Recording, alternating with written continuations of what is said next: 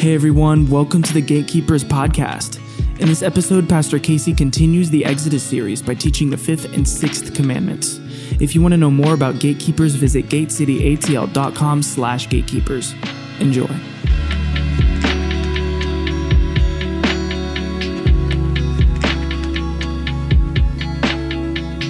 All right, so I told you to go to Matthew chapter 5. Just kind of earmark that. That'll be important for later.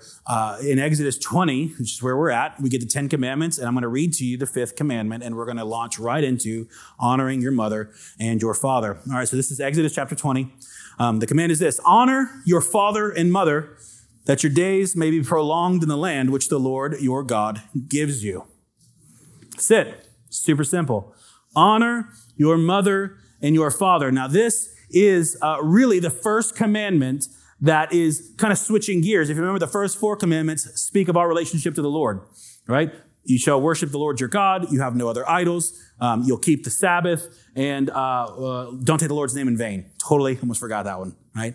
So the first 4 are literally have to do with our relationship with the Lord. These next 6 are all about how we relate to one another, which is why Jesus was like, hey, that's why the greatest command is to love the Lord your God with all your heart, soul, mind, and strength. First 4 commands, and then to love your neighbor as yourself, for the law can be summed up in this, right? So he's summing up the entirety of the law.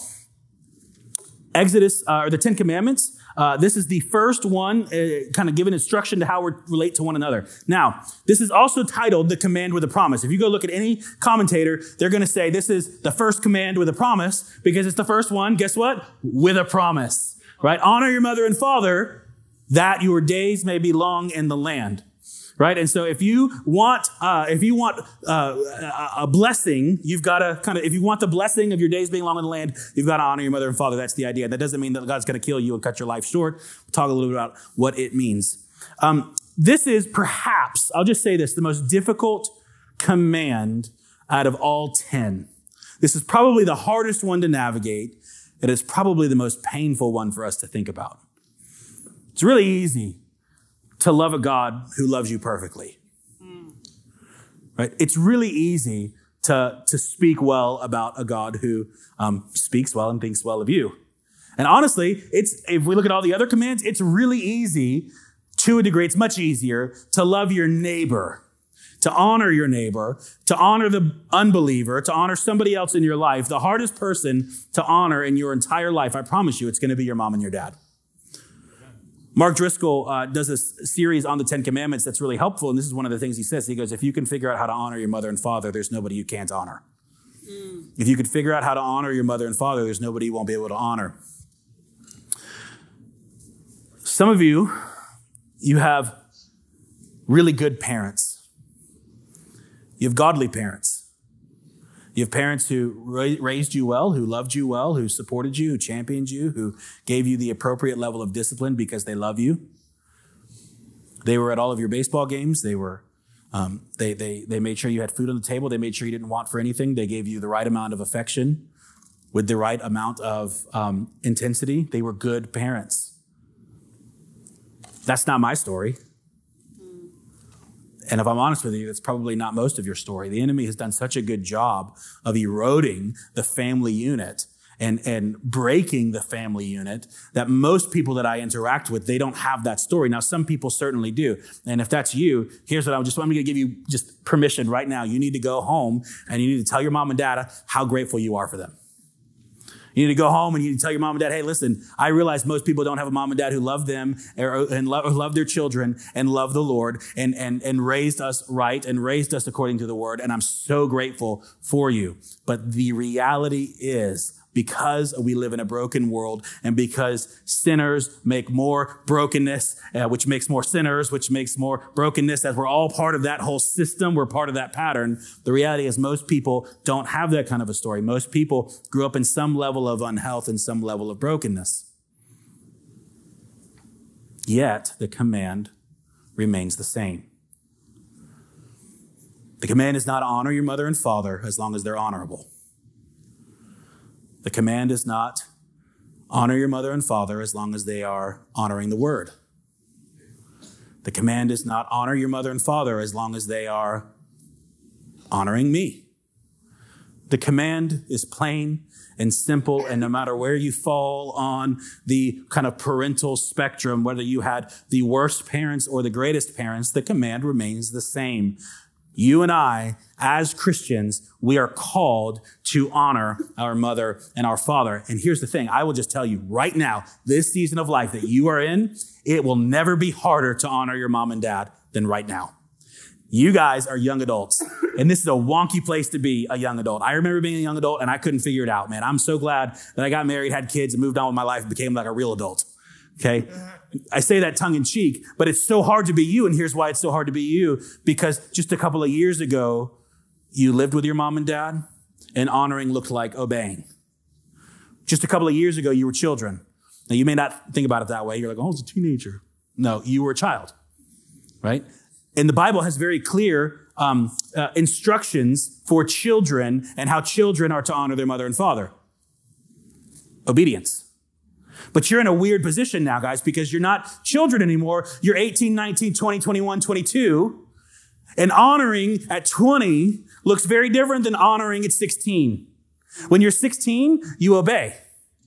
Your mom and dad tell you to do something, unless it's like illegal or unless it breaks actual Scripture, you just got to do it. So when your mom and dad are like, hey, be in at 8 o'clock, you're like, okay, I got to be in at 8 o'clock. That seems oppressive, but I've got to honor, right? Because honor looks like obedience. For you guys, honor doesn't look like obedience anymore. It looks like consideration. It looks like I need to consider my mom and dad and what I do, and I need to consider everything that they say to me. I need to really weigh it. But it's very difficult to navigate at your age. Some of you guys, you're 20 years old, 21 years old. You are an adult, but you live with your mom and dad. How are you supposed to honor your mom and dad as an adult, but I live with them kind of like a child, right? And it's hard. I remember all of the weird confusion, and so many of our conversations one-on-one is centered around this idea. I want to do X, Y, and Z. My mom and dad want me to do this, and I don't know how to honor them in the middle of this because I don't want to do what they want me to do, but I live with them and I'm 20. You guys know that tension? It's never going to get harder. Okay, what's going to happen is eventually you guys will probably move out and you will become your own person and you will probably have a family. And then honoring, it's very clear. You don't have to do what your mom and dad say, but at 20 years old, when you live with them, it's very difficult. And so here's what I would just like to say. Number one is for you guys, no matter what season of life you're in, right now, if you are 18 and above, let's say that you're an adult, you're out of high school, even if you live with them, honoring may not quite look like obedience, but it does look like consideration. And so when your mom and dad tell you something, doesn't matter whether they're saved or whether they're unsaved. It doesn't matter whether they're painful parents or really awesome parents. You consider what they have to say. You weigh it. You take it before the Lord. Really practical. Hey, mom and dad, I want to do missions. I feel like I am called to go to the mission field. I'm going to go raise support. I'm going to join Global here at Gate City, and I'm going to go do missions. And your mom and dad kick back, and they're like, I don't think you should do missions. Matter of fact, I really want you to get a college degree. Right? But you're 19 years old. What do? That's painful, right? Well, here's what you do. You don't just get to buck the system and go, I'm a grown-up, and I'm going to do what I want to do, mom and dad. But at the same time, you're not forced and obligated to do what your mom and dad tell you. So it's a real hard place to be. And what I would just say is you guys need to consider what your mom and dad have to say. And so what you're going to do is in that situation, it's very practical. You're going to say, okay, my mom and dad think I should do X, Y, and Z. I don't want to do that. And I don't even necessarily feel like the Lord's telling me to do that, but I am going to open-handedly, unbiased, I'm going to lay this before the Lord and say, God, is this what you would have me do? Because you chose my parents for a reason. And maybe they're trying to really help me and they're seeing something that I can't see right now. And you're going to take it before the Lord. You're going to pray and you're going to fast. And if you don't pray and you don't fast, and you don't really seek the Lord about it, you're going to be in trouble.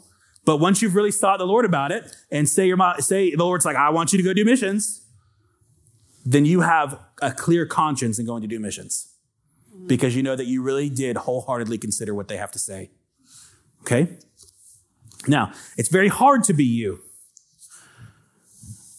Abusive parents, you honor. Godly parents, you honor. Now, honoring may look very different in each of those situations. Perhaps you are on the lowest end of the spectrum and you had the worst parents you can imagine. Honoring them might simply look like this. I'm going to forgive them. I'm going to move on with my life, and I'm not going to hold any bitterness or anger against them. It may not look like going to every holiday party. It may not look like inviting them into your life. It may not look like anything else like it looks like for the one who was raised by a godly mom and dad. It may simply be, I'm going to choose to love, I'm going to choose to forgive, then I'm going to move on, and I am not going to allow that person who did such harm, I'm not going to allow them to control my life anymore. Right? That may actually be the honoring thing to do. But if you have a godly mom and dad, honoring looks very different. Honoring for you, honestly, probably though it looks like consideration, there's probably a little bit more to it. And so I'll give you this. I have my in-laws. They're very godly mom and dad. They love Jesus. They love my wife and I, and they've been very supportive of us. So honoring for them doesn't look like me just moving past them and saying, hey, thanks for your daughter. I'm out. We're going to go do our own thing. Honoring for us looks like, hey, you know what? We're going to make it a point to make sure we're over there to see you guys every month. And we're going to take a whole day out of our schedule every month. And we're just going to make sure that we're there hanging out on your turf, spending time with you because we love you. And we know that you're going to feel honored by that. You don't have to do that with an abusive parent. You don't, right? But you can understand honoring, it's difficult. And it's difficult for so many reasons.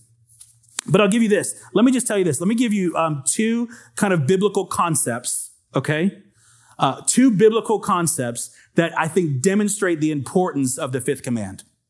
I know it's a long sentence. Two biblical concepts that I think demonstrate the importance of the fifth command. God says this. This is like front and center. This is the first time that God is speaking to people as a group and not just one individual. And here's what he says to his children. He says, hey, family value. Before I even talk to you about murdering, before I talk to you about committing adultery, before I talk to you about stealing, before I talk to you about lying, before I talk to you about coveting, you need to know this. First rule of thumb, honor your mother and father. It stands to reason that it's very important to the Lord. I'll tell you why. Go back to the garden. Go back to Genesis. Go back to pre-fall Adam and Eve.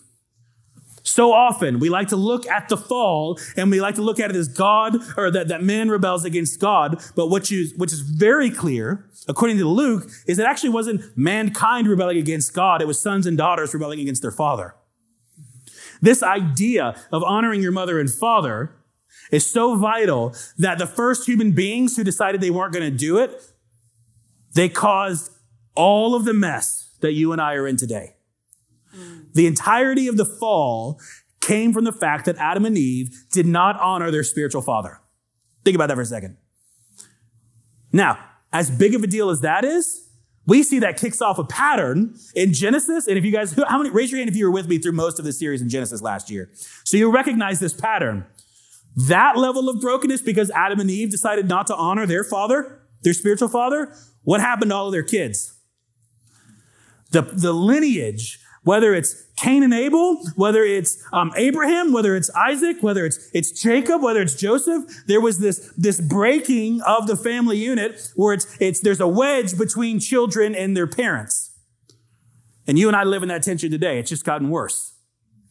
And it's so important to the Lord, number one, because that's how we got into this whole mess. But it's also so important to the Lord. And I'll tell you this, because it's actually the end times message. The forerunner message in Malachi chapter 4. Let me read it to you. He says this. He says, behold, I am going to send you Elijah the prophet before the coming of the great and terrible day of the Lord, before Jesus comes back. And he will restore the hearts of the fathers to their children and the hearts of the children to their fathers. And I will not come and smite the land with a curse. So we see right off the bat, at the very beginning, God tried to avoid the fall. He tried to avoid all of the mess that comes when you don't honor your mother and father. And we see at the end, he's going to try to remedy the mess. And he says right off the bat, he goes, listen, before the great and terrible day of the Lord, I will restore the hearts of the fathers back to the children and the children's hearts to their fathers. And the idea is simple. God loves family. The entire tapestry of human society as his creation is woven on the backs of family. And he loves family because he desires us to be his family and we are his family. So it's really important to the Lord, obviously, that he would say, hey, before I talk to you about judgments, before Jesus comes back, he's like, I'm going to do something so prophetic and I'm going to give you a revival. But that revival is not going to look like flopping around on the altar. That revival is going to look like reconciliation between fathers and sons. Isn't that stunning? before the coming great and terrible day of the Lord. So here's what I want to do. I want to try to get really practical with this one because I wish that someone had been practical with me when I was your age. Does the Bible tell us what honoring our parents should look like? No, it doesn't. Unfortunately, there's very little spoken about defining what honor looks like. If you look at the Hebrew, it looks like holding in high regard, respecting, prizing them. But what does it actually mean to honor your mother and father? I would tell you this. The Bible doesn't tell us what it says or what it means by honoring your mother and father. But here's what the Bible does tell us. It tells us how to honor and love our enemies. Okay? Now, some of your parents are not your enemies. Most of you, your parents in the room are not your enemies. You just need to know that right off the bat. But I think this is really helpful. And it's something that John and I actually talked about not too long ago. So often we could think that maybe our parents or our leaders or people in our life, whatever, we could get offended, we can get frustrated, we can get angry. And in the midst of that frustration and bitterness and anger, it can be really hard to figure out how we're supposed to honor them. And I would just say this. The Bible doesn't give clear definition for how we're to honor each people group, but it tells us very clearly how we're to love our enemies. And so let's just imagine for a second that your mom and your dad, though they are not your enemy, let's imagine that they're as bad as you think they are on your most angry, hateful day. Imagine for a second that your mom and your dad are actually your enemies. They are the most abusive, intense, and painful people in your life. They're there to try to oppress you, to hold you back. They don't celebrate you. They don't give you affection. All of the worst things that you can imagine in a parent. Let's just imagine for a second that that is your mom and dad, and we'll call them your enemy. What does the Bible say about loving your enemy? That's really helpful, right? Because if you actually go look, and I'll read it to you in a second. If you actually go look at what the Bible says about how we're supposed to treat our enemy, Jesus will then go and say, okay, this is how you treat your enemy. This is how you treat your neighbor. Same thing. There's no difference. You're going to love. You're going to honor. You're going to pray. Let me check this out. The Bible may not say this is how we honor our mother and father, but it does say here's how we treat our enemy. Luke chapter 6. But I say to you and to those who hear, love your enemies. Do good to those who hate you. Bless those who curse you. And pray for those who abuse you. So take that in the context of maybe your mom and dad. So you're asking the question, how do I honor my mother and father? Well, here you go. I say to you who hear, love your enemies, love your mother and father, do good to them. Bless them when they curse you and pray for those who abuse you. How about Romans chapter 12? To the contrary, if your enemy is hungry, feed him. If he is thirsty, give him something to drink.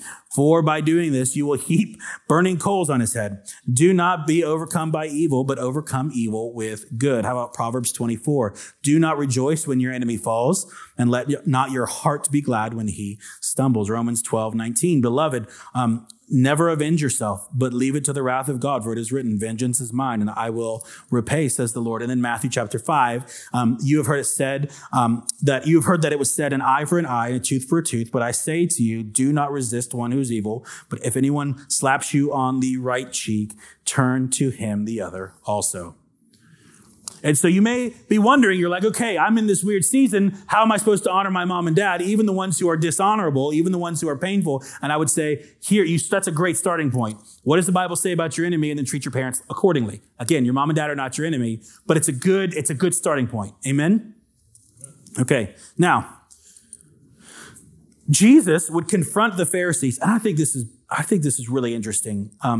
Matthew chapter 15, Jesus would confront the Pharisees on the issue of honoring your mother and father. Remember a few weeks ago, we talked about the difference between going by the letter of the law versus the spirit of the law, right? And the spirit of the law means that the law had an intention, and sometimes you cannot violate what it actually says, but you're still violating the very intention of the law. The Pharisees fell into that trap. And so in Matthew chapter 15, Jesus is getting ready to expose them. And he's like, hey, listen, by the letter, you're good, but you violated the very intent of the law and of the command, honor your mother and father. So look at this. I think this is insightful for us as we're trying to figure out and navigate how do we honor our mother and father. Jesus says this, for God said, honor your father and mother, and anyone who curses their father or mother is to be put to death. But you say that if anyone declares that what might have been used to help their father or mother is devoted to God, they are not to honor their mother or father with it. Thus, you nullify the word of God for the sake of your tradition. You hypocrites, Isaiah was right when he prophesied about you. These people honor me with their lips, but their hearts are far from me. They worship me in vain. Their teachings are merely human rules. And so here's the idea. Jesus, he looks at the disciples, or he looks at the Pharisees, and he goes, hey, listen, you guys say, hey, you need to honor your mother and father. You guys preach it. You guys teach it. You say it's a high value for you. And he says, but when your mother and father need help, you take the money that you should be using to help them, and you give it to the church instead. You give it to the temple instead. You say, no, this money is the Lord's. It's not to go to my mother and father. And I think that is fascinating to me because he gets angry at that. And he calls them hypocrites. Isn't that fascinating? So what's the idea? Well, why is that important? Because don't make the mistake of thinking that you have to choose between honoring your father and mother and honoring the Lord. They're not mutually exclusive. You honor the Lord by honoring your father and your mother. Think about that.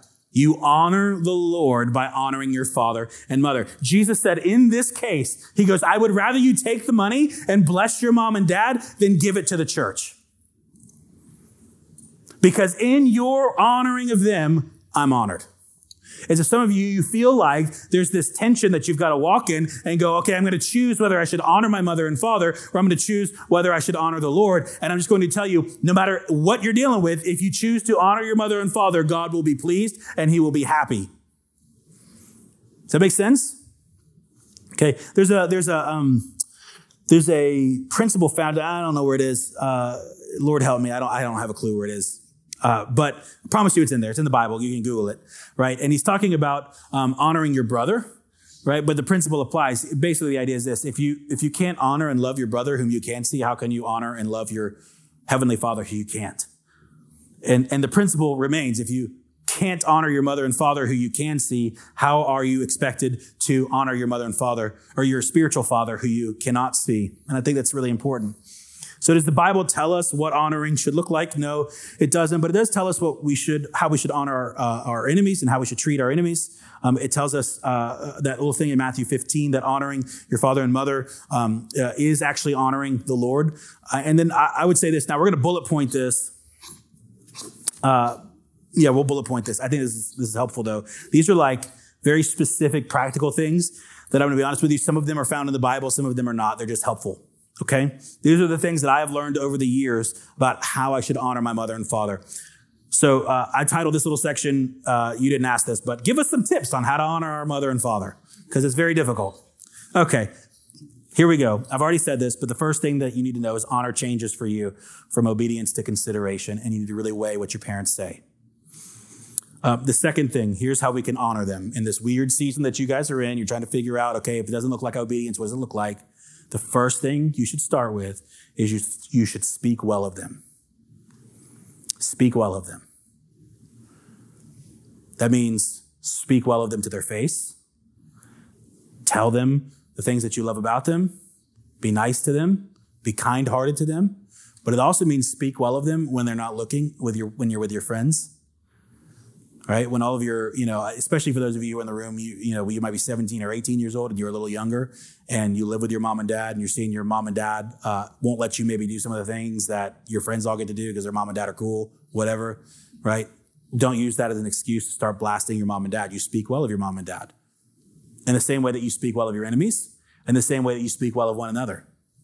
Jesus has very strong words for how we're to use our language. And a good way to honor your mom and dad is just simply to speak well of them. That does not mean you don't share that does not mean that you don't share truth. I've talked to some people who they had like a real tough mom and dad. Like if we're going to have the category of dishonorable to honorable, they're way on this side. Right. And they took this kind of idea of I got to speak well of them to mean I can't say any of the bad things that actually happened because that's dishonoring them. That's not true. There's an appropriate way and an appropriate time and appropriate people and an appropriate place to share the true things that happened. And that's not dishonoring.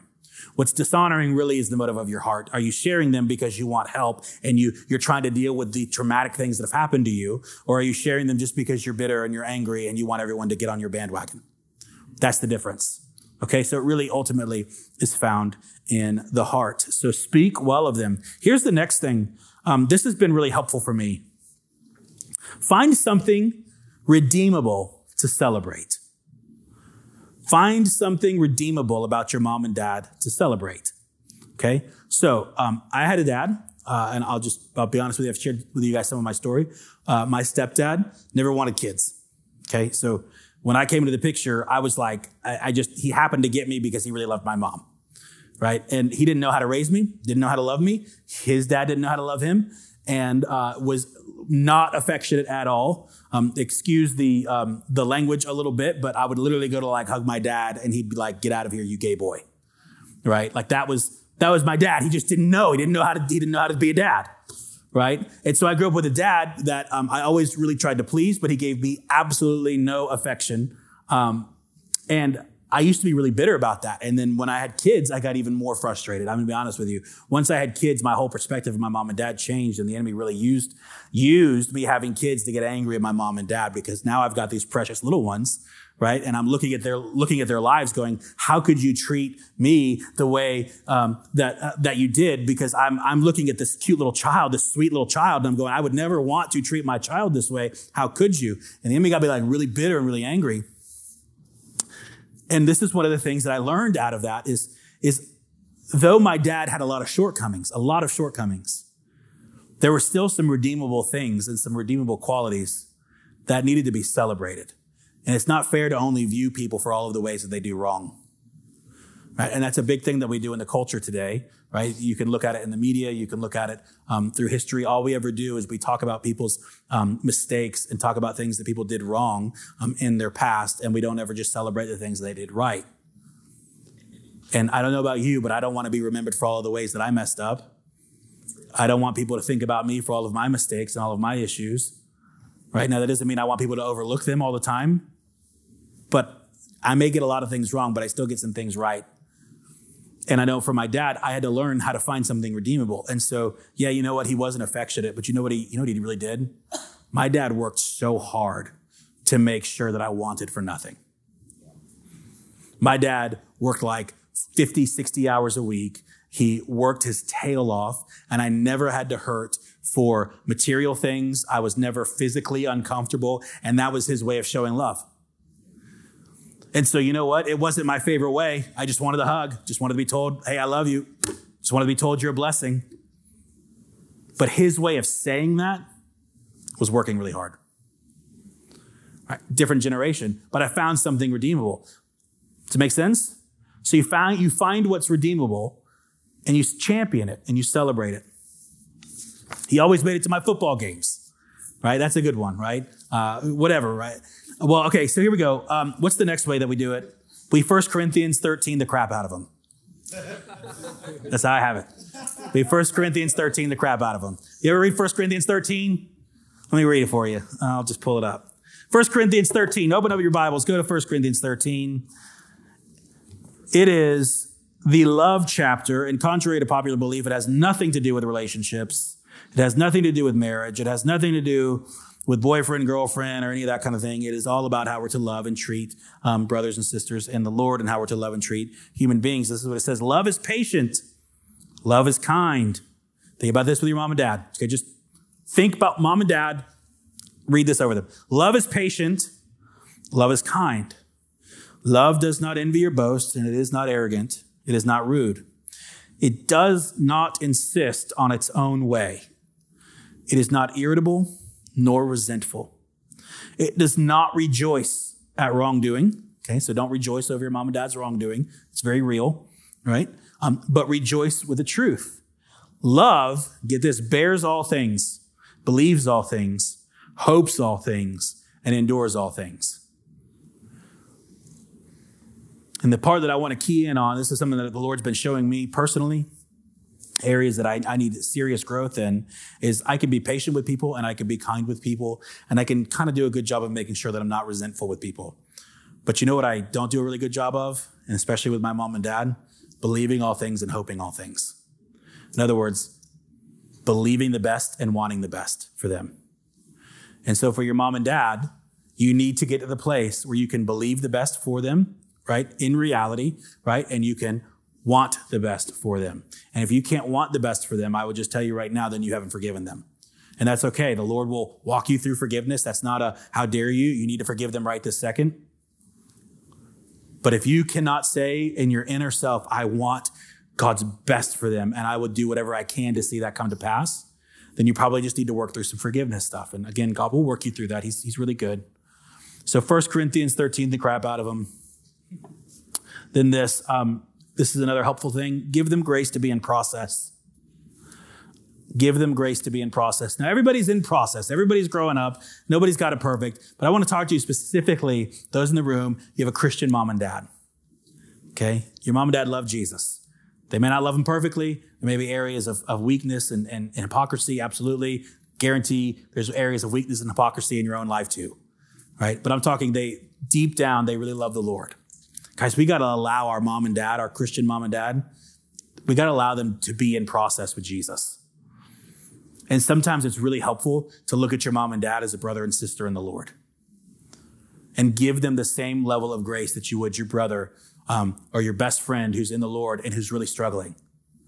And rather than hold their sins against them, get in the fight and try to help them, pray for them, allow them to be in process. Nobody's perfect.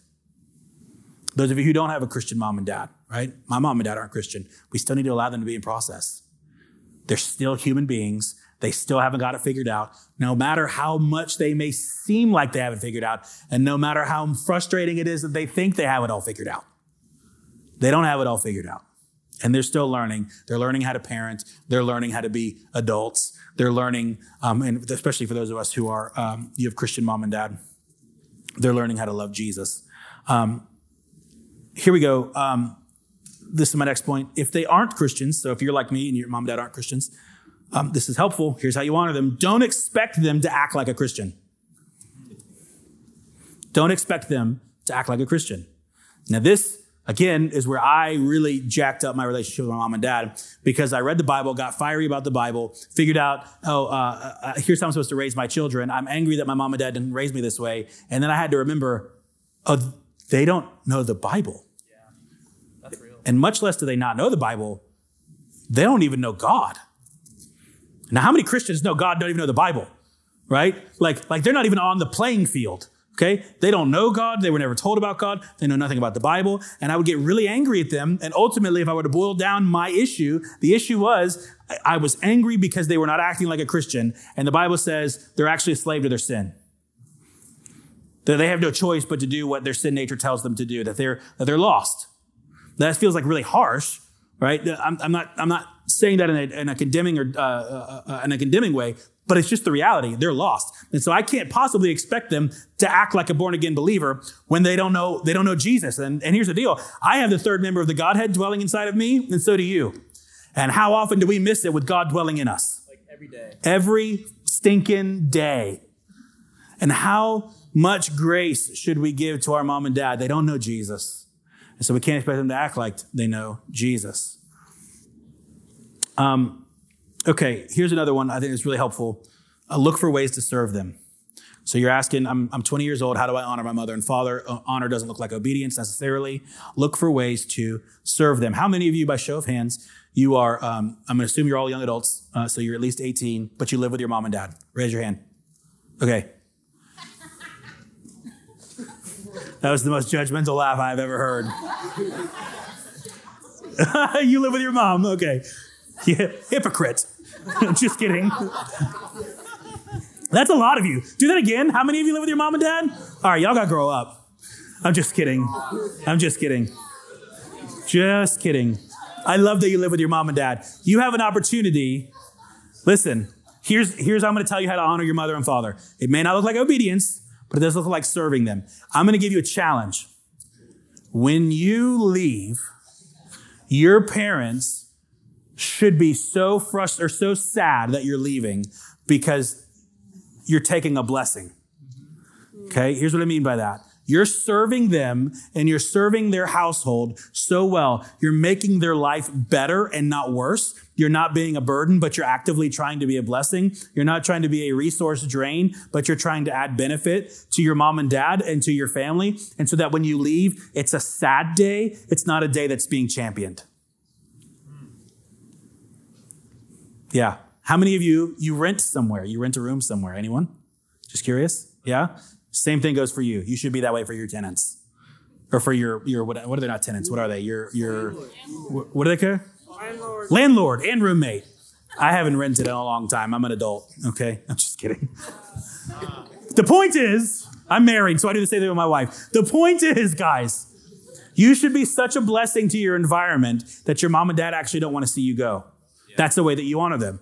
Okay, so get this. That means you wake up on Saturday morning, fellas, and you mow the grass. Say it again. Wake up, mow the grass. Just help your mom and dad. Say, well, I don't have to do that. You don't have to do that. You get to serve them.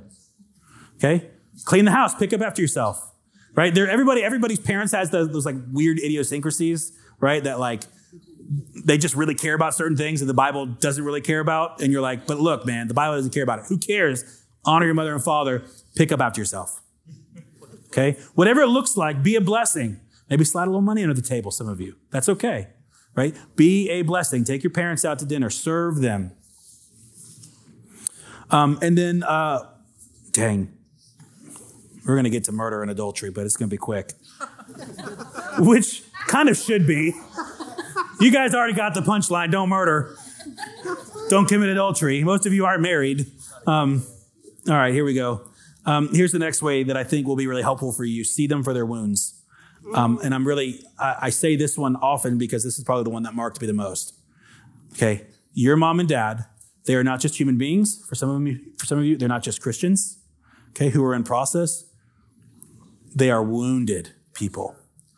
And they have trauma and they have things in their life that they haven't shared with you because they're trying to protect you.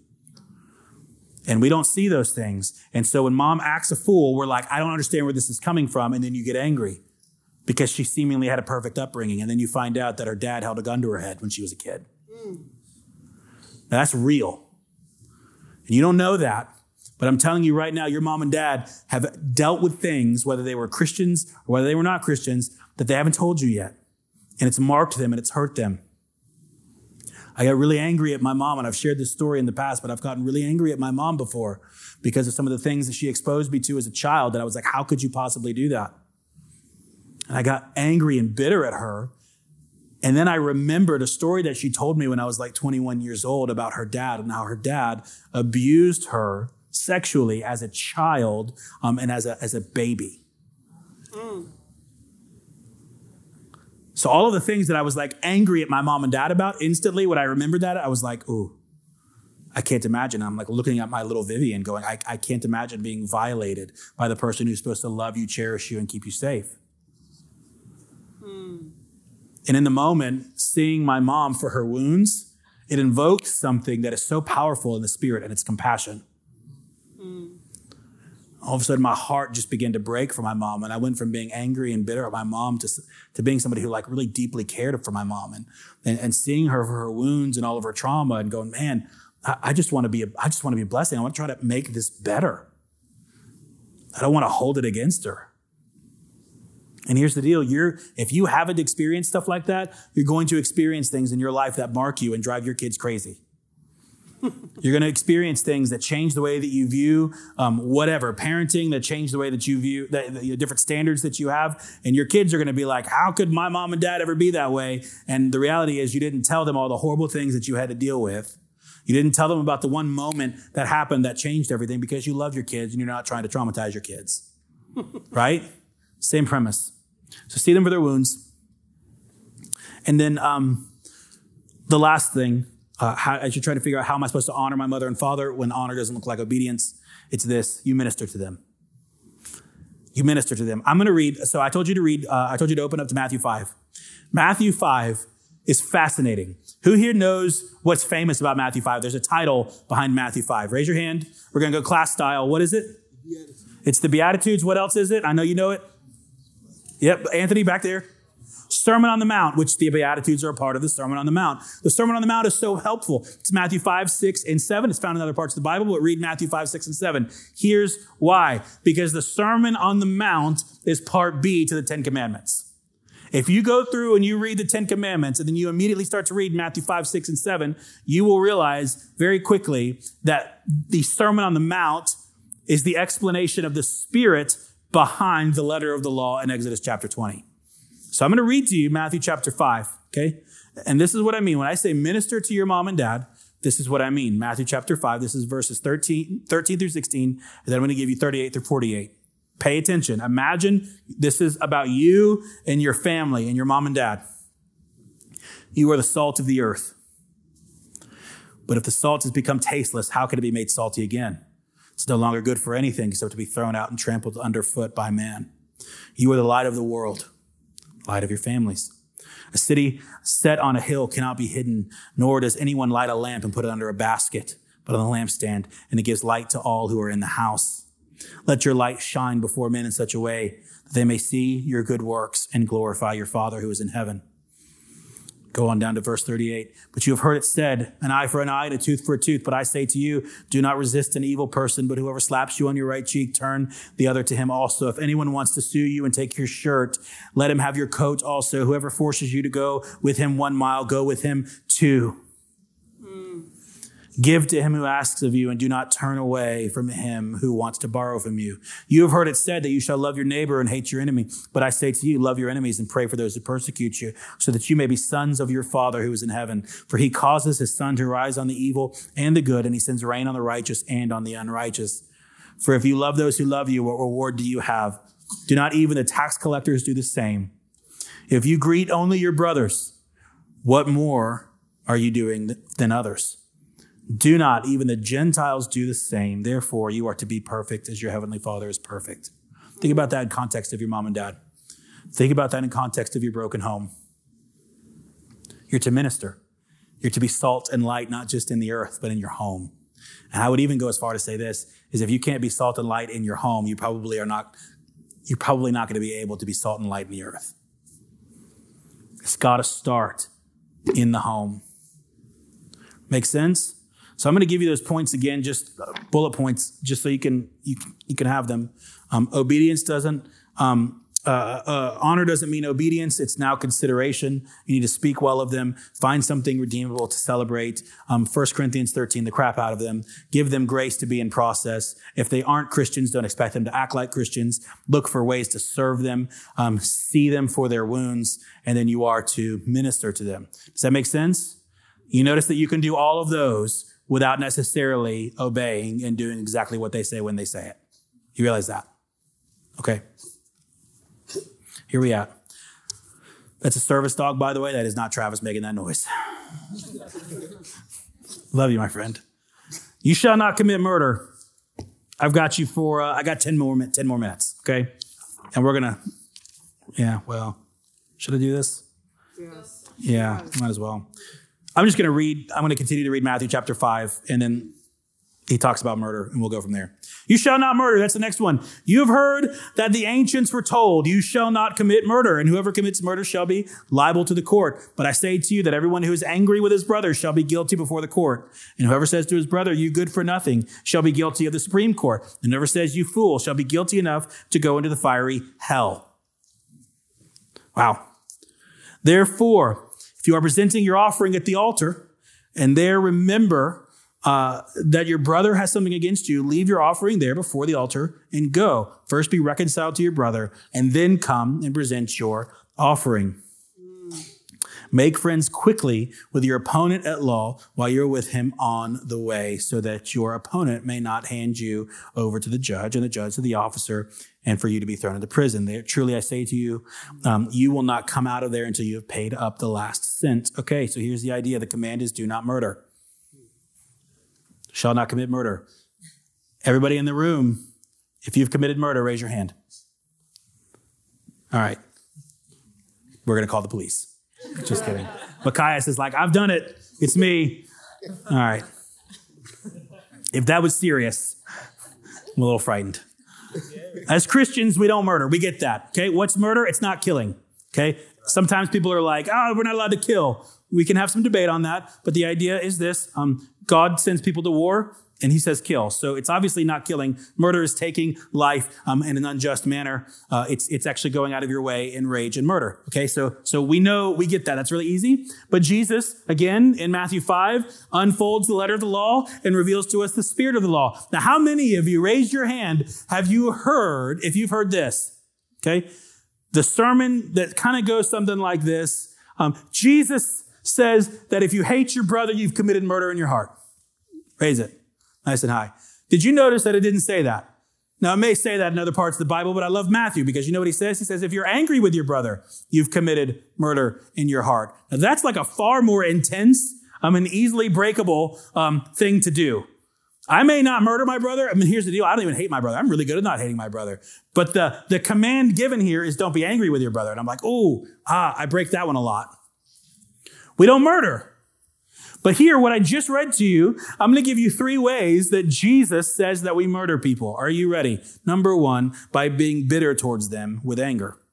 He says, if you are angry, and that's the kind of anger that he's talking about, the rage, the embittered, I can't get over it. If you are angry at your brother with bitter rage, he says, it's the same thing as murdering them. That's the heart behind the letter of the law. The second thing he says is this, seeing them as worthless. Seeing them as worthless. He said, whoever says to his brother, you good for nothing.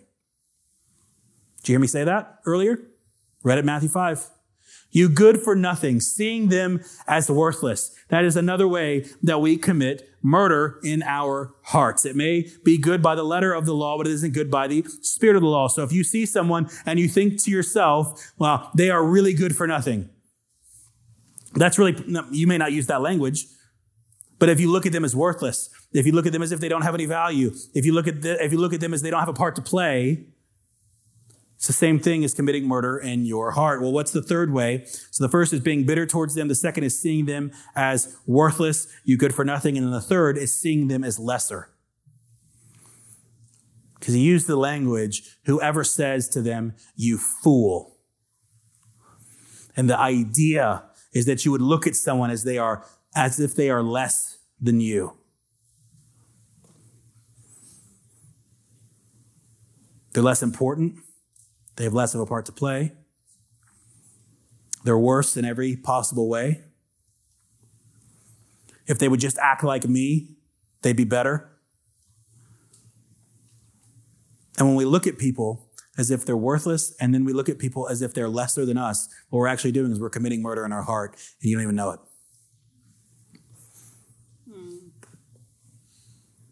And that's not how we're to treat people as Christians. We don't view people as lesser.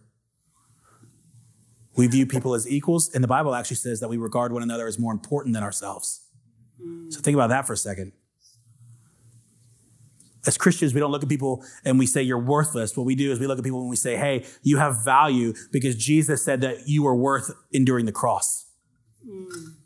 You're full of worth. And you're not just worth it to Jesus, you're worth it to us. You're worth loving. You're worth serving. You're worth dying for. And we're not to be angry and enraged and bitter. We're to be forgiving, kind-hearted, and loving. And I think something that strikes me in this passage is he talks about your worship. And he says, he goes, if you go to the altar and you know that your brother has something against you, go to him. It's so fascinating to me that that's the language that he uses. He does not say, hey, if you have something against your brother and you're at the altar and you're worshiping and you're bitter and angry and offended, go deal with it. He doesn't say that. He says, if you know that your brother is bitter and angry and offended, go deal with it. He goes, I don't want to talk to you until you've been made right with my body. You don't get to talk to the head if you're not right with the body. Come on. That's amazing. Think about that for a second. That means when you guys are up here in worship, right? This is essentially what he's saying. Now, I'm not saying you actually practically have to do this, but he's basically saying, hey, when you're up here in worship and you're in the altar call and you're having a moment with me, I want you to hit pause. If you think that so-and-so has a problem with you, and I want you to go settle that. Bring it out to the light, apologize, repent for what you need to repent for, own what you need to own, let them do the same thing, and then I want you to come back, and then we're going to be good. Then you can continue. And the sentiment is this, that our unity is more important than our momentary worship. That's the sentiment. And we think that our momentary worship is really pleasing to the Lord, and really the thing that's the most pleasing to him is unity, which is why he prayed in John 17, Lord, I pray that they would be one as you and I are one. Does it make sense? Okay. So don't murder. Don't think lesser of people. Don't be bitter towards people. And don't see them as lesser. Don't say you good for nothing. Don't say you fool.